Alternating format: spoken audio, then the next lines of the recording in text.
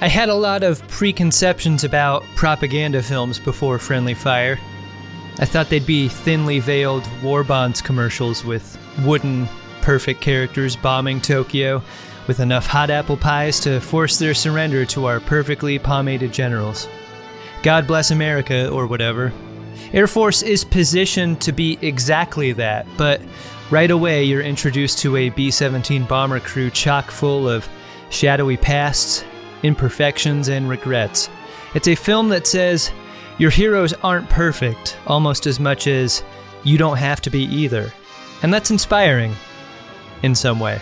But the film is disturbing in some others. I guess I just sort of assumed that the major thrust of a US propaganda film of this era would be exclusively about its one-sidedness and not resorting to just making shit up. But this film does, and what it and others made up had atrocious consequences for Asian Americans at the time. Yes, the attack on Pearl Harbor was bad, infamously so. Sufficiently tragic to invite the response it got, even. This film is based on real events and real people, and their real and true stories are sufficient to inspire noble enlistment. Did we really need to make up lies about Japanese Americans participating in the attack? No, clearly. But does it ruin the film? It might for some people. But it also makes you think about how people formulate their opinions based on the media and entertainment they consume, and the creeping effect of a lie believed by enough people affecting, holy shit, I think I'm writing a film paper right now. And it's with that kind of consideration that I suggest going into watching an artifact like this. There's maybe never been a Friendly Fire film more a product of its time than this movie, and I'm fully aware of what saying that means. It's like letting an aging relative say something fucked up at Thanksgiving and then just shrugging your shoulders saying, what are you going to do? He's from a different time. I'm not the type to forgive that, and I'm not the type to forgive this, but as a time capsule, I think there's something to be learned from the way people used to think and act upon things, so that maybe, against every cynical expectation in my body, we can learn from our mistakes and do better. Can you keep a secret? That's good. On today's Friendly Fire, as we take off for Air Force.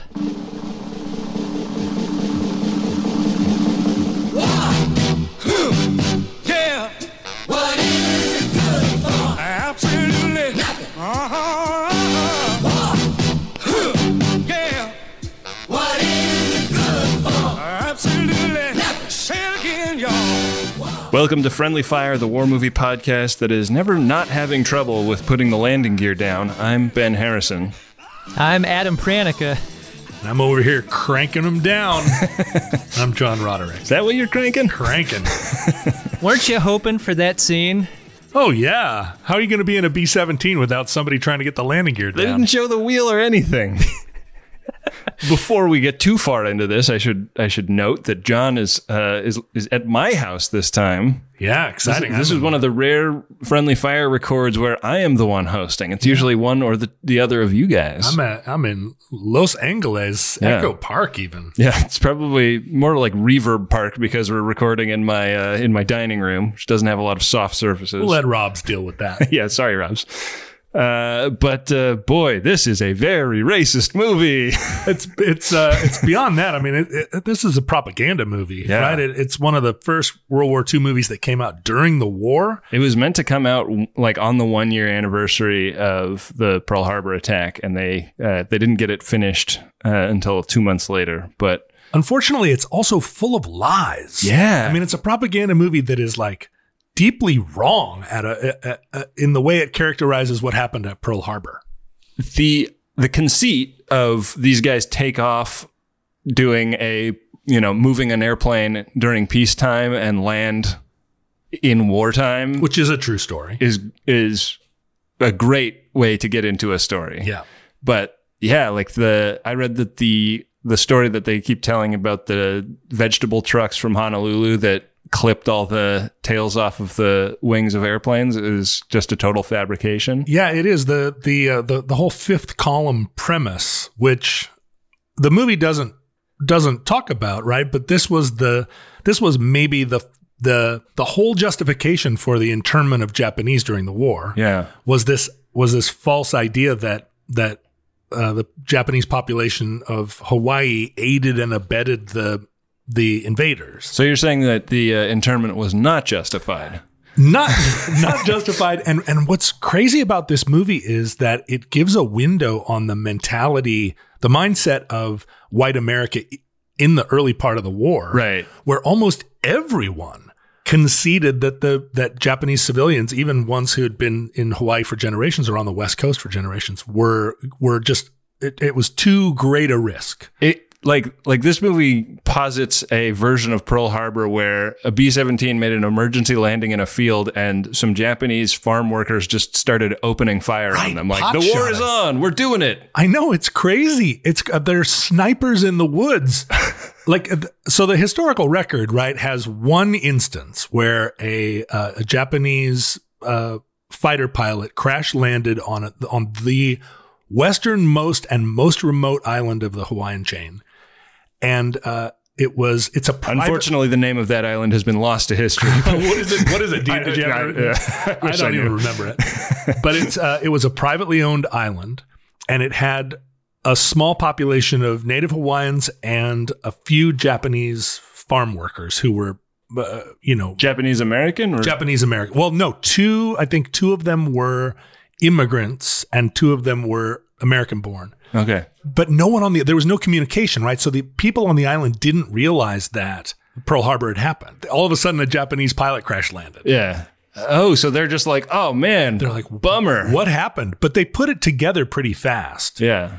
But somehow he got the two Japanese who had immigrated. He got them to help him, and they overpowered one of his captors, and there was maybe a 2-day period before. I want to see that movie. I know it's a kind of a crazy event, and I think there was just a lot of confusion. But the native Hawaiians on the island recognized that they needed to capture this guy, keep his papers. Wow. But briefly, they staged an insurrection. But that was the only instance of anyone in Hawaii of Japanese descent, or anyone, I think, in the Americas, that actually performed a collaboration. Right.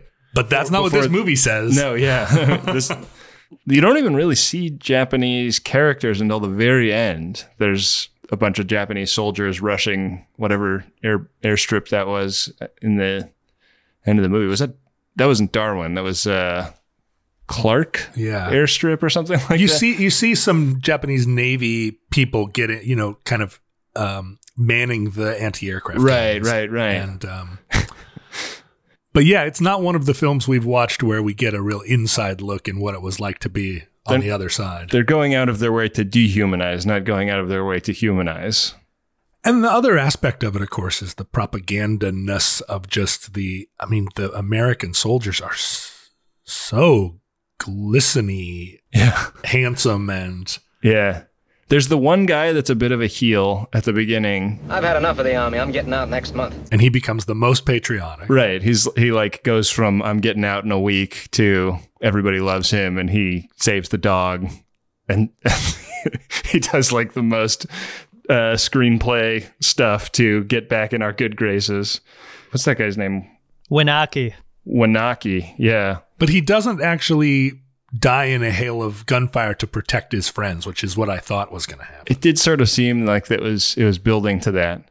They don't make it seem like this is undangerous or fun, No, it's gnarly. Yeah, it's pretty badass given how much of a recruiting pitch it also feels like. Well, yeah, the recruitment is about vengeance, right? It's not the sort of propaganda that's you will become a hero to your friends and family if you enlist. Right. It's don't you hate the damn Japs? Don't you want to get in on this curb stomp? It's really that kind of vibe. So much of it, every single person is motivated by personal loss and just get back. It's a total get back. The thing I kept wondering about was I don't think that the extra layer of racism adds anything to the movie as a movie. Make their case seem more compelling. It really feels like almost like they had a script and then they went back and were like, okay, we got to punch this up, add a little bit more racism here, a dab of xenophobia there. Like, was that seen by the studio or the Department of War or whatever as like, if we make them more rabidly anti-Japanese through movies like this, they will be more likely to buy war bonds or something like that? I think it wasn't that they felt like the audience needed it as much as the audience wanted it. I mean, this is the era of Dr. Seuss making super like gnarly anti-Japanese comics. Right. Everybody just wanted it. And it wasn't just that we were trying to enlist young guys. Cause I'm sure people came out of this movie theater and were like, that's the final straw, right? I'm going to join up to get vengeance for that old Master Sergeant's dead son.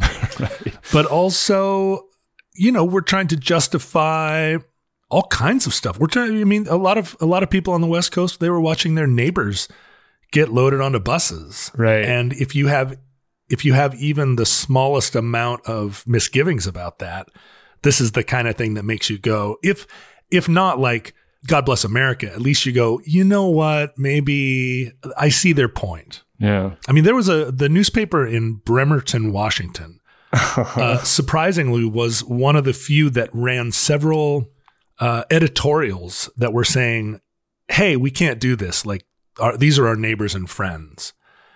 And the kind of vitriol that they received for writing that kind of editorial, just from people in their community who were like, I mean, it's basically what you would see today. Right. The op-ed section of newspapers have always been trolling the readership. But I feel like in 1942, even long before the war started, anti-Asian sentiment was just kind of one that was percolating. I was reading about the cinematographer of this film. He's credited as James Wong Howe, but I guess his Chinese name is Wong Tung Jim. And he was a Chinese-American cinematographer who started his career toward the end of the 20s and was like one of the hot dog cinematographers in the 30s and 40s. He pioneered all these film techniques like using dollies. He pioneered low-key lighting. So like a lot of the shots in the film, you'll see that the actor's face isn't the most brightly lit thing on them. He's putting the harder light on the side to give them rim light, and their faces are slightly more in shadow. And that's a technique that he pioneered like a decade earlier. But he became an American citizen in 1943, like right on the heels of the repeal of the Chinese Exclusion Act. Wow. And like this movie came out that same year. So like it is so interesting to think that the guy like running the camera department for this film was Chinese American. And this is like, I mean, I and China and Japan obviously had like super intense rivalry during the war. And I think wasn't part of the reason for repealing the Chinese Exclusion Act just to be a further fuck you to the Japanese and like a support for Chiang Kai-shek. And we've seen other films where they're like going out of their way to make the Chinese seem like agreeable allies. Yeah, valiant ones, right? Yeah. I mean, part of the justification for the American like political attitude toward the Japanese before Pearl Harbor was their the rape of Nanking and their behavior in Manchuria. So it's a funny flipperoo considering for most of the 20s and 30s the Chinese were still considered in the Americas like to be the yellow peril. Yeah, like he wasn't allowed. He was with a woman for a long time and wasn't allowed to marry her till like 5 years after this because of anti-miscegenation laws. Like, it's amazing the amount of racism that was just part of the atmosphere back then. You have to try and get inside his head too. Yeah. He's making this movie and he's like, yeah, Japanese collaborators. I mean, Yeah. But of course, right, he's an American, so. Yeah. And that was the case that the Nisei were making too. I expected from that story, Ben, for his career to sort of shrivel up after this, but he went on to run camera for another, looks like 20 films. So yeah, and won a couple of Academy Awards, was nominated for 10 for Best Cinematography. Like, he was a big deal. I want to see the movie about him. Yeah. I know. This was a really dark movie. And I mean, some of it was that there was some model work that some of it was amazing and some of it was really not amazing. And they tried to camouflage it by having a lot of scenes in the dark. Like, even when you can see the wires, sometimes it's amazing. But yeah, like, this is a movie that is heavily reliant on some pretty extravagant special effects for the time. And occasionally that does not serve it very well. Morning, sir. How we doing?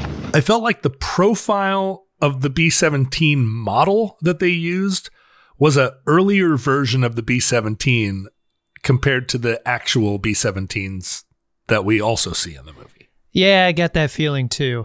I think there was something a little bit off about the models throughout. But they just didn't look like the planes.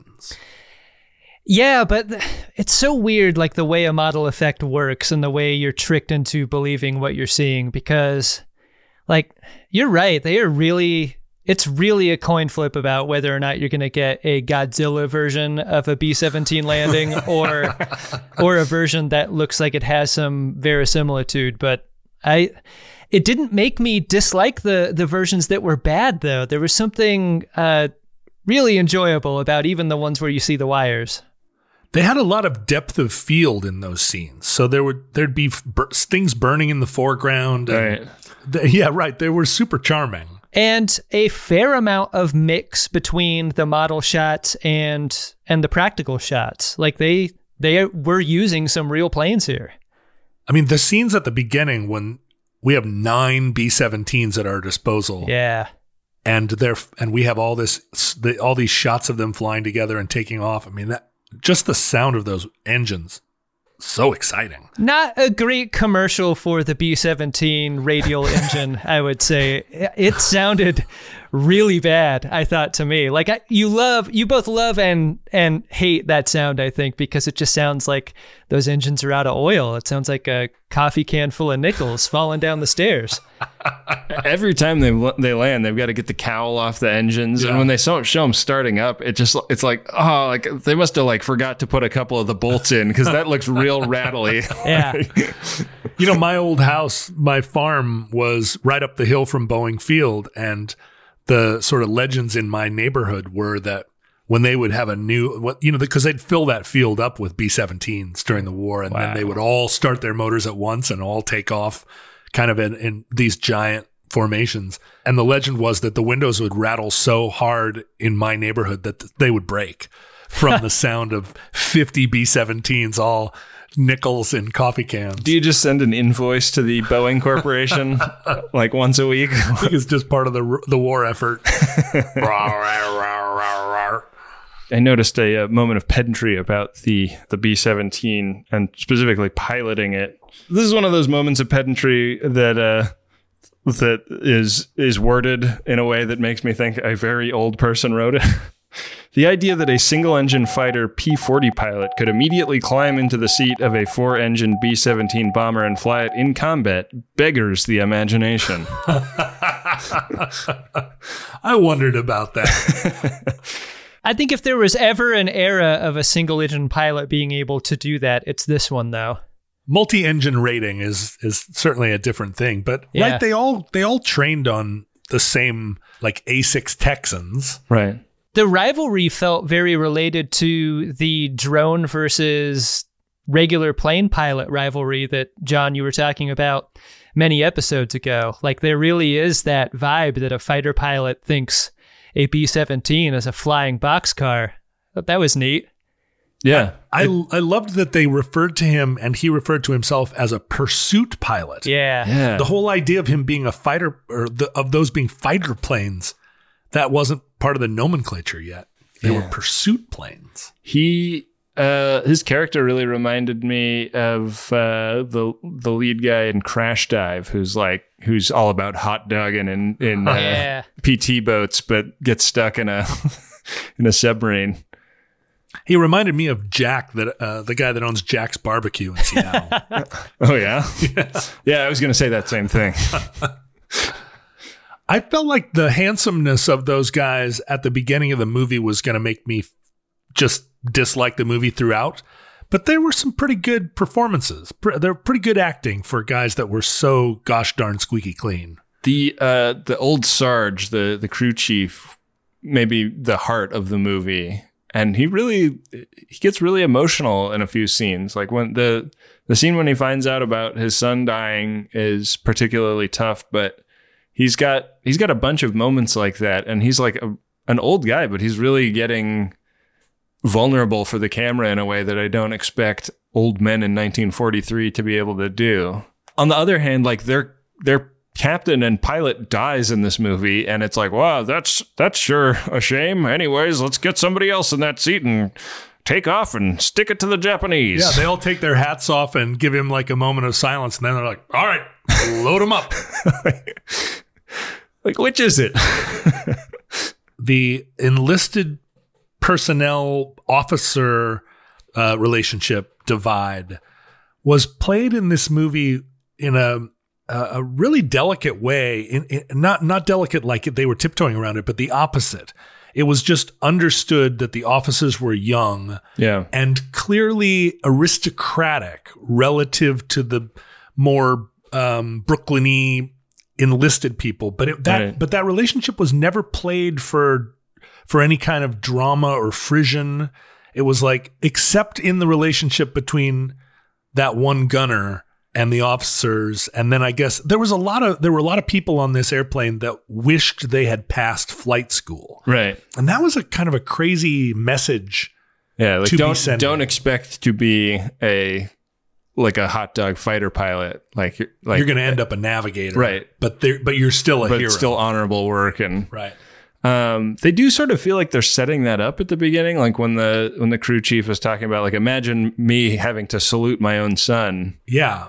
And then you thought that was going to be a plot point. Right. But in fact, the kind of that respectful, like, the orders are going to come from the captain. He's 25. Right. The sergeant is 45, but he never once questions the officer's authority. Right. But it doesn't feel awkward. There's a lot of intra-respect in the way you're describing, but there is not very much inter-respect among the parts of the armed forces. Like, for example, every Marine we see is sort of an Ernest Borgnine type character. Your Zima, hula hoops, and Pac-Man video games. Yeah. That's not a good look, right? Thick-necked. Yeah. Dog walker duty that guy gets? Yeah. Cool. Hey, you're from Brooklyn too. Yeah, these are not the tough hombres that we've come to expect from war films after this, I think. You're the guy from Brooklyn in your war movie, and I'm the guy from Brooklyn in my war movie. Given the representation of guys from Brooklyn in war movies, I wonder what percentage of the U.S. Armed Forces in 1942 it was made up of guys from Brooklyn. It seems like it had to have been 25%. Yeah, It had to be a thing. And I guess maybe the reason we see them so often in movies is that for the rest of American servicemen, they were the most exotic thing they'd ever seen. Right. And so you had to be introduced to them in movies because, you know, if you were some corn-fed kid and showed up in boot camp and there was this fast-talking card player. Hey, what's the matter with you? Like that they might as well have been from Asia. You know what? I'm speaking out of turn because the New York guy in this is scornful of Brooklyn because he's a Manhattan guy. He doesn't consider Brooklyn to even be New York. Right. He's like, oh, once you cross the river, you're not in New York. I knew a guy that drove a hack across that bridge and I never heard from him again. Unbelievable.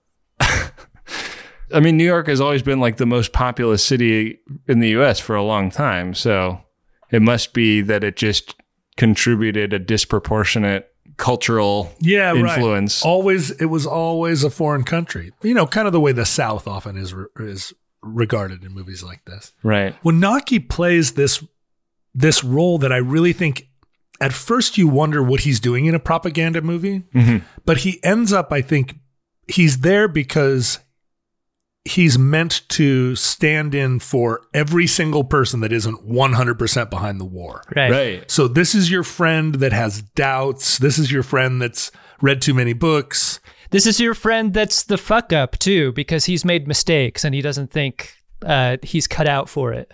But there is a place for you even if you're a fuck up in this war. Right. He really finds Jesus somewhere along the line. And he never gets that scene where he's got an American flag waving behind him.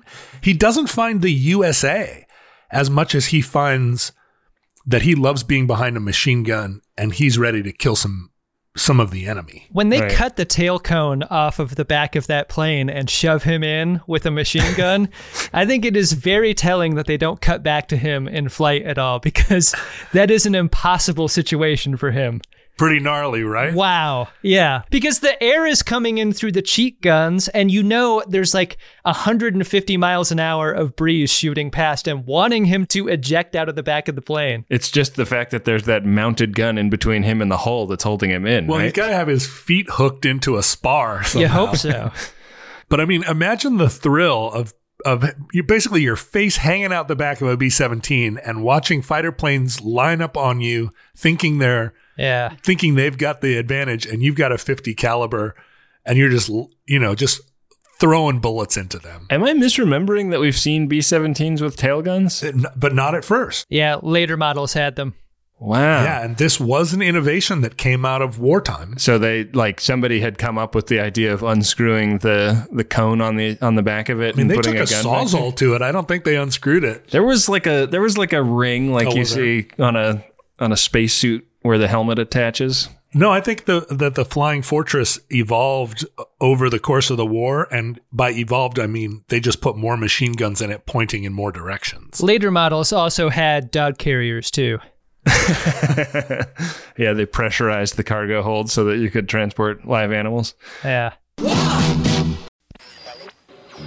Welcome back to Fireside Chat on KMAX. With me in studio to take your calls is the dopest duo on the West Coast, Oliver Wong and Morgan Rhodes. Go ahead, caller.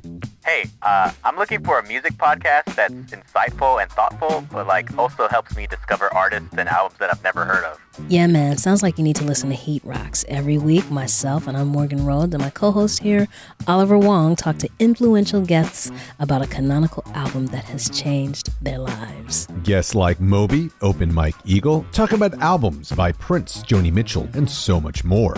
Yo, what's that show called again? Heat Rocks, deep dives into hot records. Every Thursday on Maximum Fun. Hi, I'm Renee Colbert. I'm Alexis Preston. And we're the hosts of the smash hit podcast, Can I Pet Your Dog? Now, Alexis. Yes. We got big news. Uh-oh. Since last we did a promo, our dogs have become famous. World famous. Stars on the Hollywood Walk of Fame. Second big news. Mm-hmm. The reviews are in. Mm-hmm. Take yourself to Apple Podcasts. You know what you're going to hear? We're happy. It's true. We're a delight, a great distraction from the world. I like that part a lot. So if that's what you guys are looking for, you got to check out our show. But what else can they expect? We've got dog tech, dog news, celebrities with their dogs, all dog things. All the dog things. So if that interests you, well, get yourself on over to Maximum Fun every Tuesday.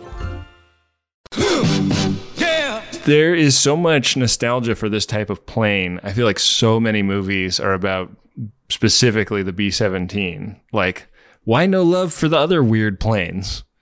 Where are the Catalina movies? I think this was a plane that that could take so much damage and stay in the air. Yeah, that it became it was like an emblem of a kind of indomitability. I think the B-24, didn't we look into this, Adam? The B-24 actually could carry more ordnance and, I don't know, in some ways was maybe a better bomber. Right. I'm looking up the number of airplanes and types produced during World War II because I wonder about the relative build rate of the B-17 versus others.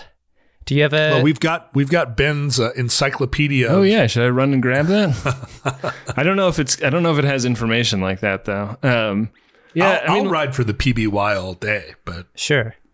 I think that one of the many forms of racism in the movie is that it depicts the Americans as this incredibly resourceful group where even if their plane is shot 100 times, they can find logs to prop up the wing and service the engine on some spit of land in the middle of the Pacific that that doesn't have any tools or spare parts, and And then, the Japanese are always discussed as like, oh yeah, like it's never a fair fight with them. It's always a dirty trick. It's always, they always outnumber us 10-1. But if you could get them into, even odds, like we'd kick their ass every time. Well, and that's, I think, also the propaganda effect of it being that we were caught with our pants down at the start of the war. Right. And so we need to rationalize that in a way that doesn't make us look too bad. It's crucial that you understand that it's treachery and not a mistake on the part of the United States.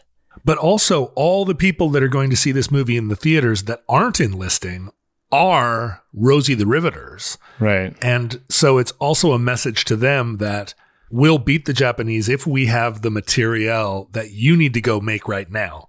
Like, go get a job at Ford and start making us some airplanes. Start making some cowls. Yeah, that's right. These engines are very rattly. That scarcity of resources in the Pacific especially is something that we've seen in so many movies, like how a big plot point before the final battle is them just like scavenging all the spare parts they need from planes that have been blown up in a previous Japanese bombing run. And like they barely get a functional plane out of it, but they do. That was the one moment in the movie that I kind of questioned, because all of the events here are happening within weeks of Pearl Harbor. Yeah. And yet at a certain point they see that it's within days, right? Like it's still December when they see the Japanese fleet steaming toward Darwin. And that's the thing that was confusing to me, or that I had some questions about, because we find this armada, and somehow they marshal an air force from various, Navy bases and so forth. And I was like, did they really at that point in the war were they able to mount any kind of resistance to the Japanese in that? I mean, this is like the fall of the Philippines. Yeah. I think crucially, there was never a Japanese fleet steaming toward Australia in December of 1941. So I think that's the main reason that's bullshit. I did really like that no safe harbor vibe to the film. After that first, what is it? Like the B-17s make it to Hickam in 30 minutes in film time, right? And then the rest of the runtime is sort of this, like, I wish I had a better comparison, but it feels very Walking Dead-like. Like you've got your one plane and you're going from island to island, and every island you land in is bombed out and fucked. And that doom of going from place to place and finding you're never safe in any of them, and all you want to do is rest, but you can't. You got to go back up into the air. It's like, I think in the film, it makes the case that there's 3 days and 3 nights of continuous flying for this flight crew. Yeah, I wondered if the marketing of this film situated it in the moment that it takes place, because for you're talking about like the first 30 minutes being leading up to Pearl Harbor, but for the first 20 minutes, we don't even know when it's taking place. Like they don't say whether the war's on or not. And then there's like a close up of a guy filling out his flight log, and he writes December 6th at the top of the piece of paper. Right. And that's the first time we know like what these guys are in for. I know you often watch the trailers for these movies before we sit down to review them, Adam. Did you find one for this? I don't know if they even did them back then. Yeah, I mean, it was baked in. You knew what story you were watching before you bought a ticket. For me, it was like a total surprise. It was like, oh shit! I assumed that the war was already happening. Yeah, pretty good. Pretty good little reveal. Yeah. I should say about the raid on Darwin, it happened in February of 42, and it was a massive battle between a Japanese armada and the kind of buildup of the Allies that they managed by that point in time. And so in watching the film, I did feel like toward the end, we did have maybe not a montage, but a sense that they had gotten to somewhere, and we watched a little bit of time pass. So it's possible that there was a foreshortening of the timeline that happened right before that Armada battle, but that isn't really made super clear in the movie. I mean, you do get a sense of like, oh, did a guy grow a mustache in the space of time here? Tex definitely got a little scruffy by the end of the film, but yeah. So So I feel like it's possible that it looked like 2 days of stubble, not like he'd been in there with them for a month. And also, like, how realistic is it that a Marine could just be like, "Hey, I'm coming with you guys"? I don't know. It was definitely a free for all. I'm really not sure how much. But I like the desperate feeling of that. Like, you make accommodations during wartime that you would never during peace. I could get with that. But is that like they are occasionally like torn about what to do because of the regs. Like, the dog is a whole issue because it's against regulations, but it's also like, we're going to do our brothers in the Marine Corps a solid on this one. And also, like, the Marines we meet, when they find out this dog was previously owned by other Marines, will not ask any further questions. They will just take care of it. Oh, right on. But, that whole scene on Wake Island where the commander was wounded, and pretty much everybody agreed that protocol insisted that they fly this guy out. And the guy's like, "I'm not leaving Wake." Right. And it also felt very patriotic, especially feeling like that was a last stand scenario. Yeah. Was Wake Island eventually captured by the Japanese? Yeah. In fact, it happened in the timeline of this movie, like basically around Christmas. Wow. There was a whole battle of Wake Island, and they ended up surrendering to the Japanese. So, this was during a period where we did not have any victories. Wow. And that was what made the Doolittle raid such an effective tool for us, because we watched Islands Fall, the Philippines. I mean, that was a real bummer. We're roosting right over them. Just make a turn and follow us. That final battle scene where they're bombing the Japanese invasion fleet, it feels like the film is really relishing in the pain that's being inflicted on the Japanese. Like, it goes in close on guys, in the cockpit of their Zero catching a bullet and then slumping in their chair, or up in the conning tower on their destroyer, being immolated. It's another movie where a lot of dudes get burned. It feels like it's punishing them. And like, I was imagining a 1943 crowd, like, standing up and cheering in the theater, kind of being what they were going for. The way that sequence is cut together, it is reverse shot basically of angry American at the delivering end of a machine gun, cut to those planes blowing up. Like, you really do get a sense of the rage of it all. It's revenge. Yeah. And those are some of the special effects that work the best. I mean, we see gunners in the belly guns of a B-17 and planes coming at them from the side, and it doesn't look like reverse projection. It looks like you're in the battle. They're blowing up a couple models out there too, with the way the wings fold up and the way the flames come out. I really like the mix of that. Some of those models were big. Yeah. Some of those ship models you could tell were 10 feet long. Yeah. Yeah, I kind of thought that the B-17 that they show in all the landing and takeoff sequences, it's clearly controlled by, 6 or 7 pieces of filament wire, but it's a man wearing a rubber B-17 suit. That is probably really big, just given what the fires in the foreground look like, and all the shrubbery and stuff. It seemed like they really spared no expense on the miniature work in this movie.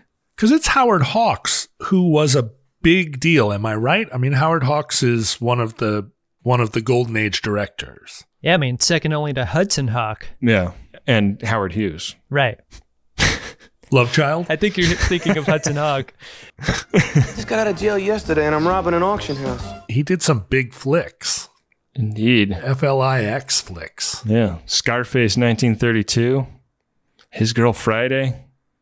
This guy was a big deal. He was a big deal. I read that this production was pretty chaotic, and he nearly got fired from the set just because of, I kind of had the sense that it was because they were rushing to get it done and out. But that scene in Barton Fink where all of a sudden the studio head is in a colonel's uniform, and they're like, "Did you join up?" And he's like, "Well, I haven't done it yet, but I had the uniform made up by costume." Fun. I wanted to talk also a little bit about, there's kind of one key female character in the movie, and we meet her a long time after the idea for her has come up, which is that, like, I guess it's like the navigator is her brother, but the co-pilot is her paramour, and there's a lot of good-natured ribbing. Yeah, good-natured ribbing, but it's not like the weird, like, ugh, this guy's trying to fuck my sister, gross. Like, it's like, yeah, you'll make an honest woman of her. Tip, tip. You know? Well, and Tex, the fighter pilot, is at first suspected of having love triangled him. Yeah, something. There's a lot of animosity toward him because he was with her the night of Pearl Harbor. Right. I mean, the film in that moment suggests that he's a coward for not keeping her safe. Right, and then it's revealed he was a hero. Yeah, he was rushing into the fray to go shoot down some Zeros. He was Affleck and Hartnett all in one. He was. The character that those two guys were based on. I think we see her just that one moment in the bed, right? When she's in the hospital. Right. She got machine gunned, and for some reason in a chaotic Pearl Harbor hospital, she has her own private room. Yeah. That's got to be nice. And it's big too. Yeah, she's part of that upper crust, right? She's the sister of an officer. That stuck out to me also just in that, like, I feel like the trope in so many movies, especially old movies, is that if you're like sweet on a guy's sister, he's going to be real sore. Right. And that is not. That was perfect terminology. This is not the vibe in this movie. It's like that's going to be great. Yeah, right. You two are going to be happy together. I mean, there's a lot of that sweetness in the movie, and most of the sweetness is happening between officers who are all shown to have a lot of camaraderie with each other. Yeah. And really, really given a kind of class, like the gloss of college boys, the gloss of being upper class. Right. And the enlisted guys are all portrayed as working class. Right. And that divide is really accepted by everybody and kind of beloved. Right. It's like, it's not even encoded. It's like, it's very out there for everyone to see. Right. Like you guys are young and handsome and went to college. Like, tell us what to do. I drive a hack in New York City. I'm a plain old guy, you know. We got you, Chief. Nobody's going, hey, check your privilege while you're at it. Why don't you? No, there's none of that. There's none of that. I'm a big fat Marine. There's even a Rickles in this movie. Yeah. Who looks like a Rickles. It's just like he's a pre-Rickles. Yeah, a proto-Rickles. But he's a recognizable character actor. Yeah. Right? We've seen him before and we see him again. Yeah, he's the guy that wears the hat. Yeah, it's Weinberg, the Brooklyn guy. No, it's George Tobias. George Tobias is Weinberg. And Weinberg is George Tobias. My name's Weinberg, second engineer. Chester's my name. Glad to know you. So George Tobias as Weinberg, he's a character actor that you see, I think, a lot in movies like this. And I think he was on Bewitched. Like, he's a familiar face to any boomer listening or any Generation X that was force-fed boomer culture growing up. But thoughts and prayers. As soon as he arrived on the scene, I was like, the Rickles! You know, he doesn't quite slip on banana peels, but he does have all the laughs. If you're scared to be in a war, though, I think he serves a really good purpose in a propaganda film, because he's not the guy who's busting other people's chops on the flight crew. He's friendly and jocular, and he's sweet in a way that you don't expect a warrior to be, right? And it's that God takes care of fools kind of thing where like a bullet comes through the window. He's like, wow, would you look at that? And he like points at it and another bullet comes right through where he's pointing. All the laughs.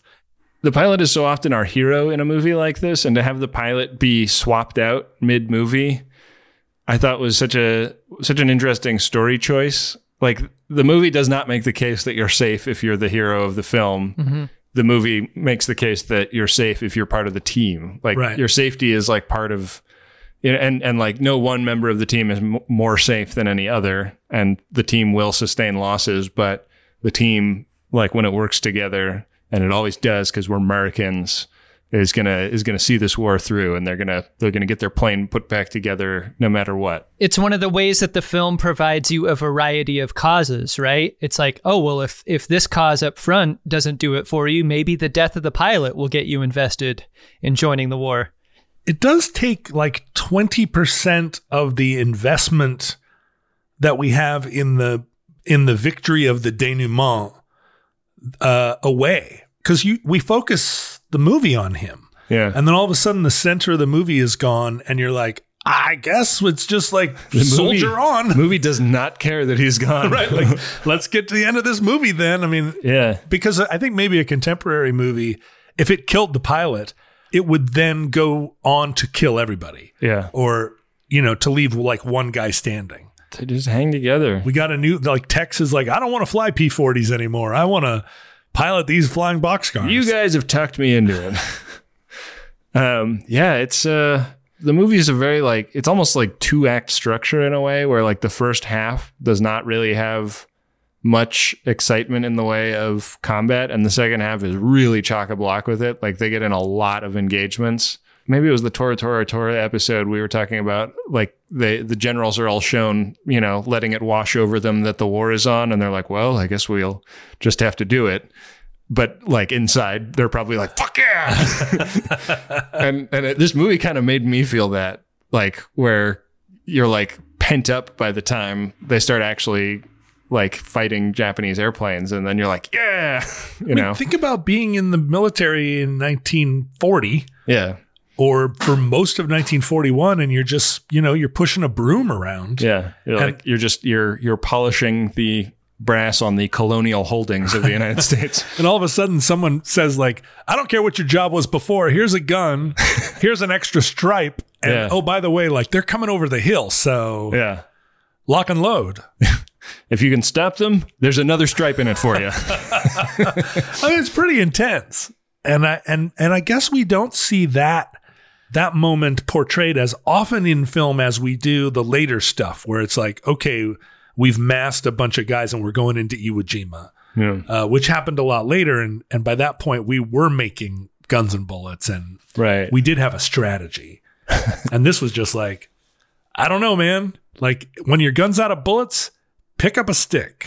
They also have a ton of different techniques for showing us where we are in the world in this movie, that it kind of seems like they're almost like, what if we show like a dotted line progressing across the map this time? Right. We get the Amelia Earhart thing where it's like, a little plane. But like when they're leaving San Francisco, they're like these, I've never seen this ever before or since in a movie, but like miniature, like 30,000 foot view of the city of San Francisco that's made like just on, it looked like they painted a piece of plywood with the street map and then put a bunch of Christmas lights up through where the streets are. And you could see how big that model was. It was huge.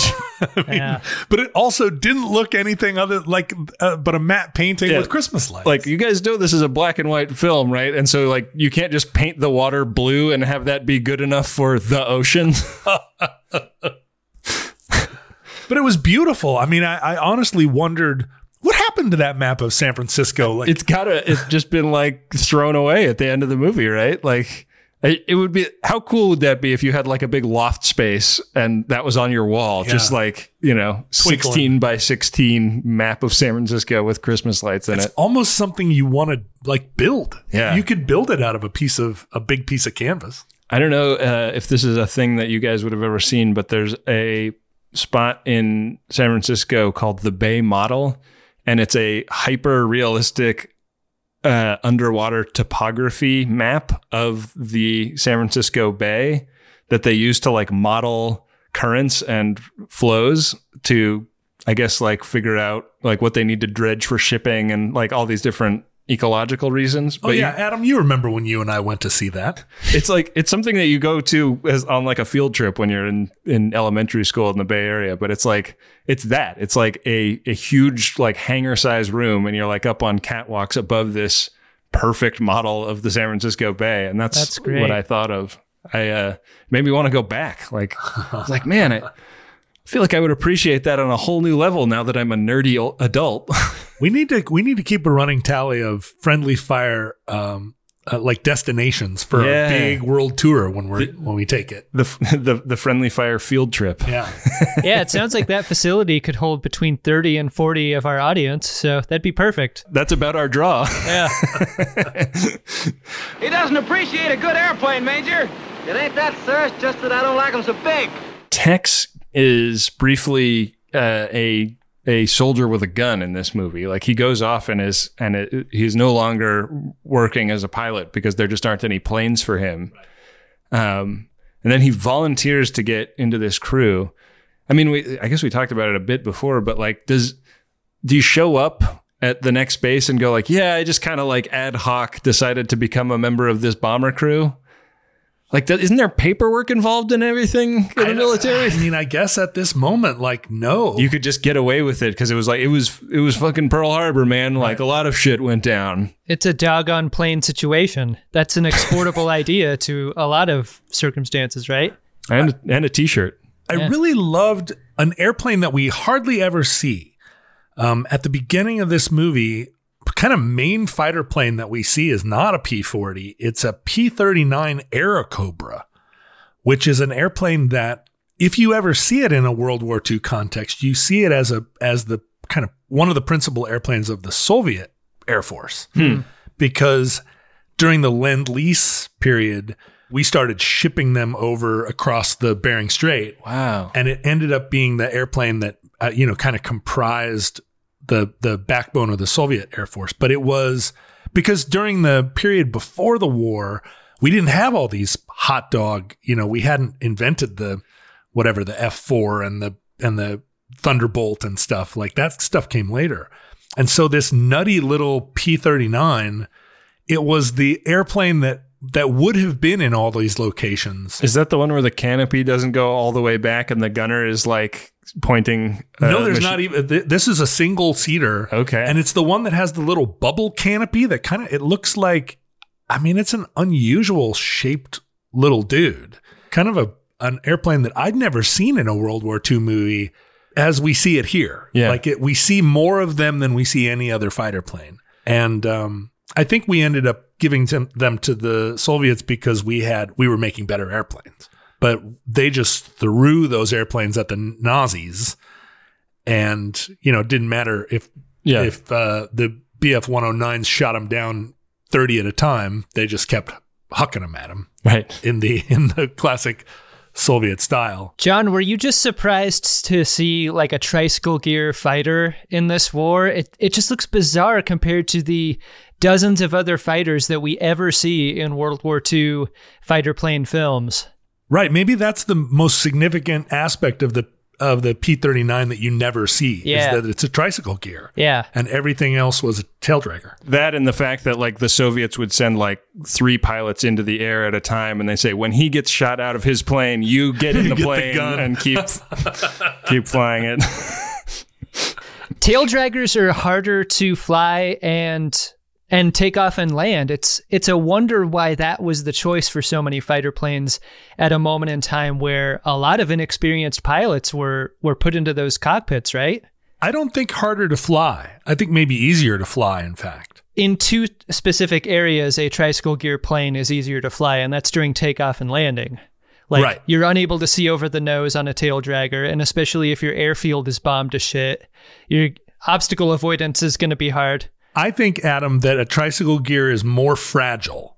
And so harder to land on a rough airfield, because if the nose wheel hits a pothole and caves, you go straight in. Whereas if on a tail dragger, if you land on the on your 2 main wheels, you can kind of bounce along before you drop the tail down. I don't know. In Alaska bush pilot culture, they all fly tail draggers. Right. And tail draggers are the ones that they put on floats. Like they're kind of that's the standard of being a rough and tumble pilot, and none of them would ever fly a tricycle gear. Yeah, they wouldn't do it. It's built for difficult terrain, for sure. Yeah, a tricycle gear is like, I don't know, they up in Alaska, they're kind of like, oh, you're flying what are you, some kind of businessman? I think we are disagreeing. Yeah, I think it's we hard are. to tell anymore on this show. You know? I know. We're disagreeing and neither of us are convinced. So I guess maybe we leave it at that. Yeah, I guess it's just Alaska experience makes me feel like my dad always flew tricycle planes, and I was slightly embarrassed by it. Whoa. When I was around... That was a white-collar plane. Yeah, when I was around the Civil Air Patrol and people were like, oh, your dad has a 182? That's weird. My dad has a 180. How do you feel about that? And I'm like, oh, man, it's like showing up in a 6-cylinder car. I'd be like, my dad has 2 more. And my dad hot rodded his planes. Like he always had like the big hot rod motor, but the fact that he didn't, the fact that he had tricycle gear was, I don't know. I just remember feeling kind of ashamed. I can't wait till this episode's over so I can look up what tricycle gear means. It's a plane with a nose gear. That's what it is. Simply. Instead of a plane kind with of a punk rock type of deal. Well, no, like the is it through the septum or through one of the nostrils? I've got a little nose gear for you.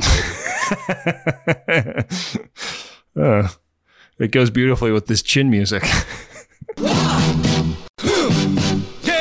All right, you know the deal. We can't compare war movies to one another, which is why each one we talk about on Friendly Fire gets its own custom rating system.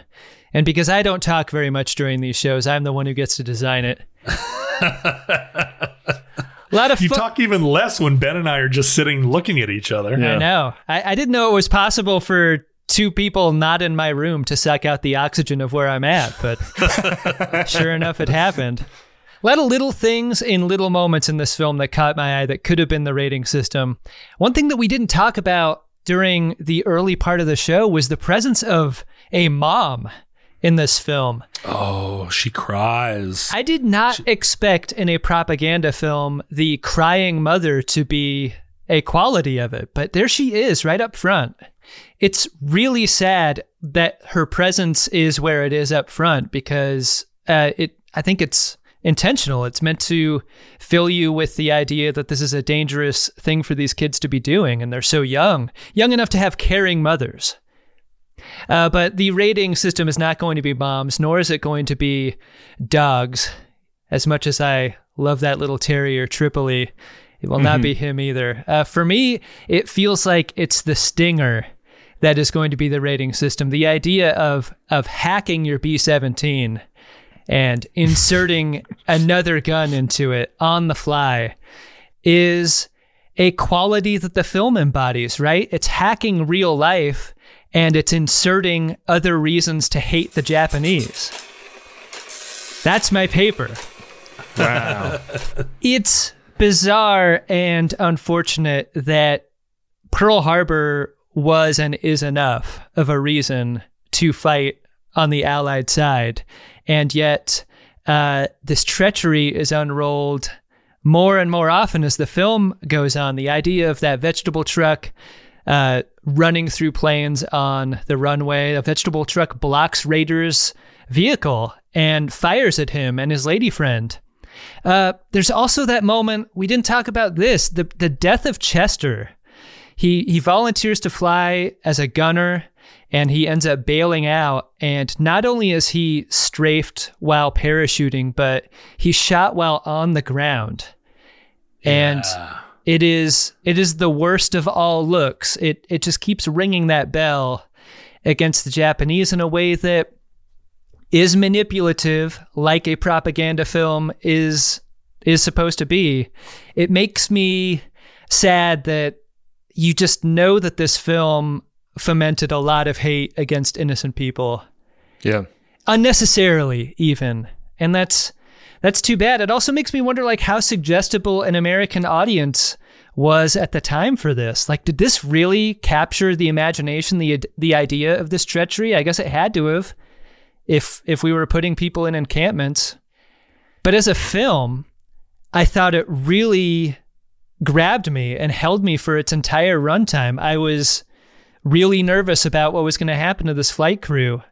My understanding of the mission of these B-17s really began and ended from San Francisco to Hickam Field. I didn't know anything about what happened to these guys after, and it was neat to see a version of what did. I thought the film was exciting and interesting and did a really good job of efficiently giving us a bunch of different characters. We make a joke about these films always having a guy from Brooklyn or whatever, but this is a film with 8 very different characters with a lot of different motivations, and I wasn't expecting that kind of character building in a film from 1943. Still, I can't love it for what it does to the Japanese, even though, like, was that the rule at the time? Did a film have to do that? Can we not blame it, is what I'm asking. I think it depends on whether you're Ben Harrison or me. Yeah. I mean, I think... But haven't we seen 40s movies that didn't relish in this as much? Yes, but this is so early in the war. And I'm not saying that we forgive it, but I don't think a war movie podcast at any time other than now would say, how dare the American filmmaking industry in 1942 take such a negative line on the They're really Japanese. Projecting an argument onto me. Well, but the problem, I think, is that I don't know, and you don't know, we don't know how much Howard Hawks had heard this story, and there wasn't a counter story. Right. Right? I mean, if the American government was promulgating this story of Japanese treachery, where would there be other evidence? Yeah, there's not necessarily a counter narrative to things in this era, especially. Like it's such a monoculture that this might just be what everybody knew to be true. Because in 1944, the American public also wasn't getting any information about a Holocaust ongoing, right? There were rumors about how the Jews were being treated, but I mean, the people that made this film are also living in a world where information is controlled. Right. Yeah. And so it's an irresistible story to tell at one point, and I don't think I think it's absolutely speaks to the degree to which xenophobia was like just a ingredient in American culture. Yeah. But I mean, I have a hard time feeling like this movie was a conspiracy where the movie makers knew the truth and were one of the causes of what happened in the aftermath. Right. Like, that's hard to shake. And it's why I think the show is at its best when we really try to judge a film by looking at it in its time and not through a modern lens. So I'm balancing those two things in giving it what I think is a pretty fair 4.25 Stinger rating. And I think it's sort of an action film in a way that I really like. I wasn't expecting it to be as breathlessly paced as I found it. And I thought it was a quality film. If you can get past some of its terrible depictions of the Japanese. I know I'm really talking out of both sides of my mouth here, but that's where I got. I think anything like this, you have to consider as a document of its time and a way to understand that time, through another artist's attempt to describe it. And this happens to be a more stridently racist movie. And I think that we've had like an interesting conversation about like why that might be. So, I think that the action scenes were really amazing and, some of the best in breed for this era. But overall, the movie did not totally grab me. I think that I would recommend it only with the caveat that it's interesting to see what a movie rushed to release on the 1-year anniversary of D-Day looked like. Mm-hmm. And for like a really like cool and interesting premise. Like I would love to see a modern auteur tackle a story like this. So I guess I'll come in at a 3.5 Stingers. The Japanese internment has become one of about 10 flags that we plant in the ground now as evidence of America as a racist country, evidence of America as an unjust place. And my dad lived through that period, and a lot of his really good friends were Japanese in Seattle at the time, and he would tell stories, and he had a really kind of powerful story of being at a friend of his, at a Japanese friend's house in Seattle's Little Japan, which was after the war torn down and made into a freeway. But it was right there kind of above where the Yesler Terrace neighborhood is now. He was there at a friend's house and watched as a man showed up and offered his friend's mom something like $15 for her new refrigerator.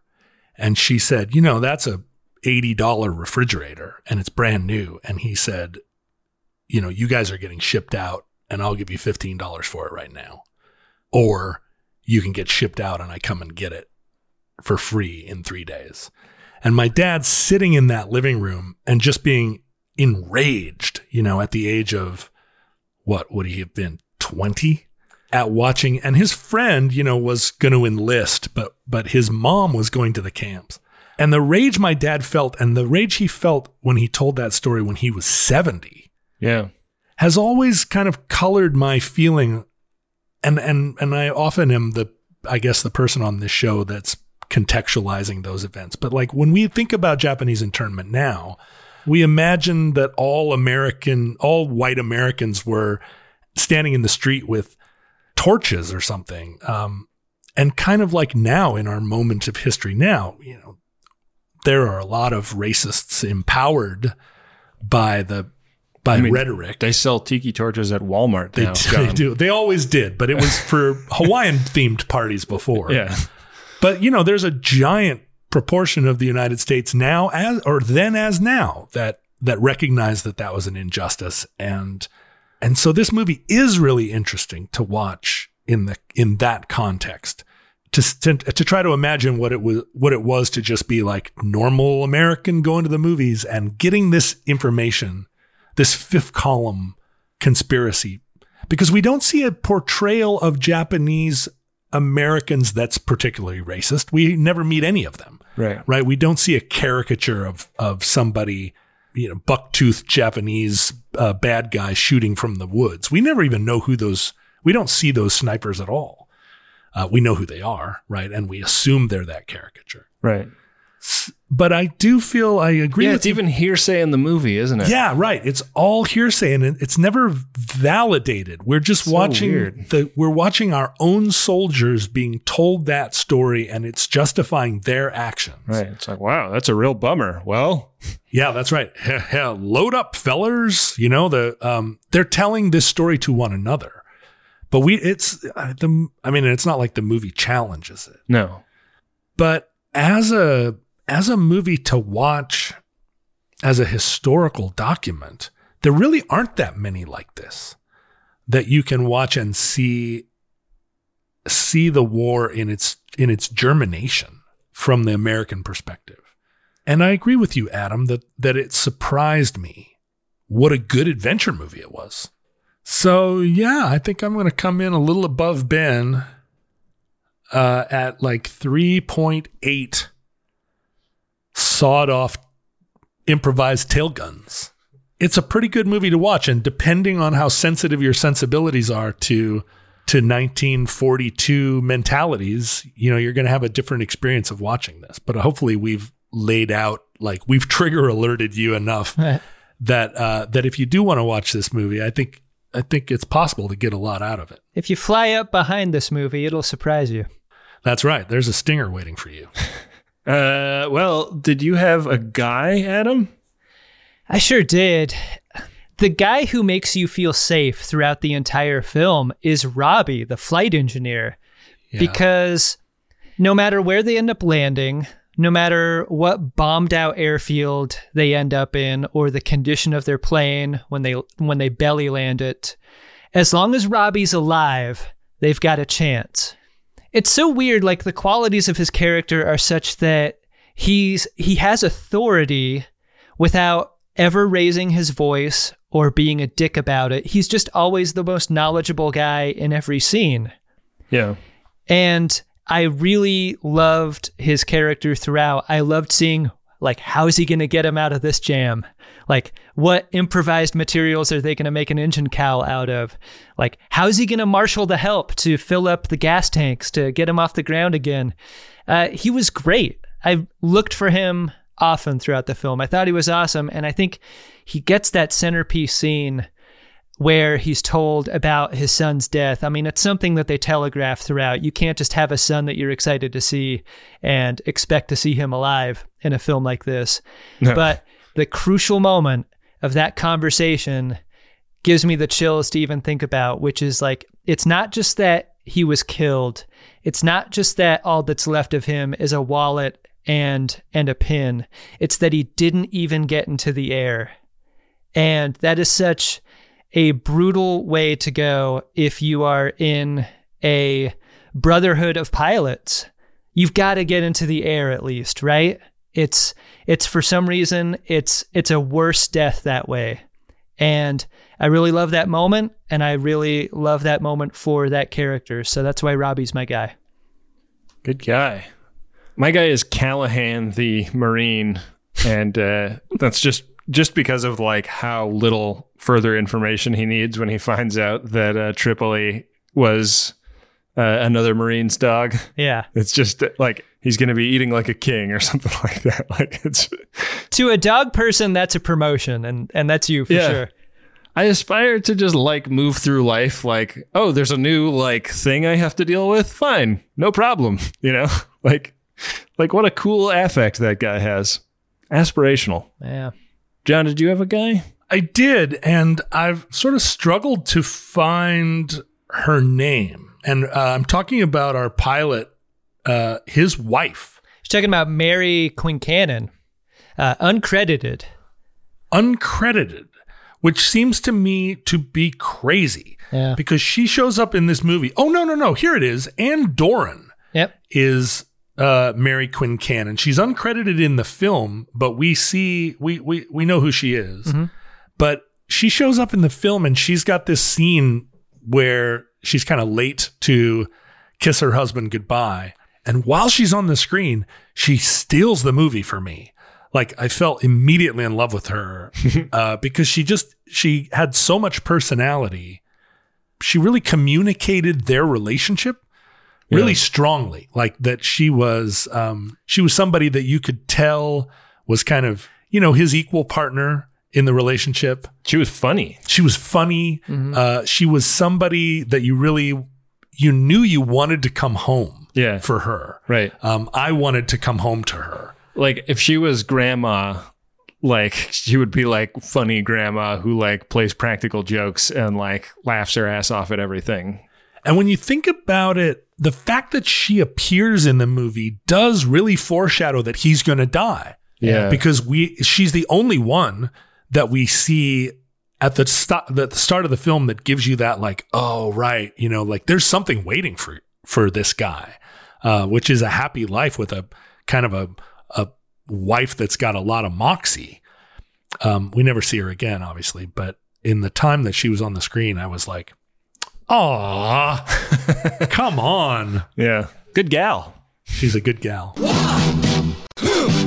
Yeah. Well, John, since you're here, we don't have the 120-sided dice. I thought with about us. bringing it with me, but I also tried to imagine standing at TSA. Trying to explain why you had that. Explaining this 120-sided egg.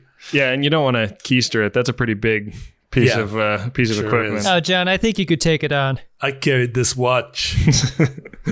But I do have a sound effect here, which is your little jar of olive skewers from your home bar. Yeah. So how are we gonna? I'm just gonna pick a number. Okay, pick a number, right, and here's my olive skewer. You can pick a number up to 198. Excellent verisimilitude. 198. Whoa, that's what it comes up as. No kidding. On our 120-sided die. So 198 is a World War II North Africa picture from 1996, directed by Anthony Minghella. It's another long-ass movie, guys. It's The English Patient. Oh, The English Patient! Did you say at one point that you were dreading watching this movie? I don't think I've ever seen it. I think my primary association with The English Patient is that the cast of Seinfeld didn't like it. So it was some kind of big Oscar winner, right, Adam? Yeah, it was big time. Looks like it's fairly well reviewed. I don't remember seeing it ever. John, you never saw it? No, I saw it. I saw it in theaters and I saw it again. I think I've seen it 3 times. 1996 movie, 2 hours, 42 minutes, $232 million at the box office. It was a great big success. 9 Academy Awards. Yeah. When I did my study abroad in Dublin, I was a member of the same gym as Ralph Fiennes, and so I would often see him like three running machines down, sweating it out. I feel like this came out right in a period when I probably watched it on VHS. I saw it in the theaters, and then it was something that somebody rented. This is one of those ones that comes on 2 tapes, right? Right. Yeah. It absolutely is in the category of an epic film, but it has a couple of special effects. One of them that just stuck with me for I mean, I'm just remembering it now, and it's still like super powerful. Wow. Well, I can't wait to check it out. We'll see if Seinfeld was right or if John was right. Yeah, I don't know. I'm often on the other side of Seinfeld. Well, that'll be next week on Friendly Fire. So for now, we'll leave it with Robs. For Adam Pranica and John Roderick, I've been Ben Harrison. To the victor, go the spoiler alerts. Listen to me. Friendly Fire is a Maximum Fun podcast hosted by Ben Harrison, Adam Pranica, and John Roderick. The show is produced and edited by me, Rob Schulte. Our theme music is War by Edwin Starr, and it's courtesy of Stone Agate Music. And our logo art is by Nick Ditmore. Friendly Fire is a podcast that's made possible by the support of our listeners like you. To make sure that Friendly Fire continues, visit MaximumFun.org/join and pledge your support. By doing so, you'll gain access to our monthly Pork Chop episodes, as well as all the other Max Fun bonus content. If you want to chat about our podcast on various forms of social media, just search for our discussion groups, or use the hashtag #FriendlyFire.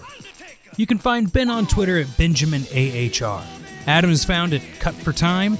John is at John Roderick. And you can find me at Rob K. Schulte. Thanks. To keep our freedom, the Lord knows there's got to be a better way.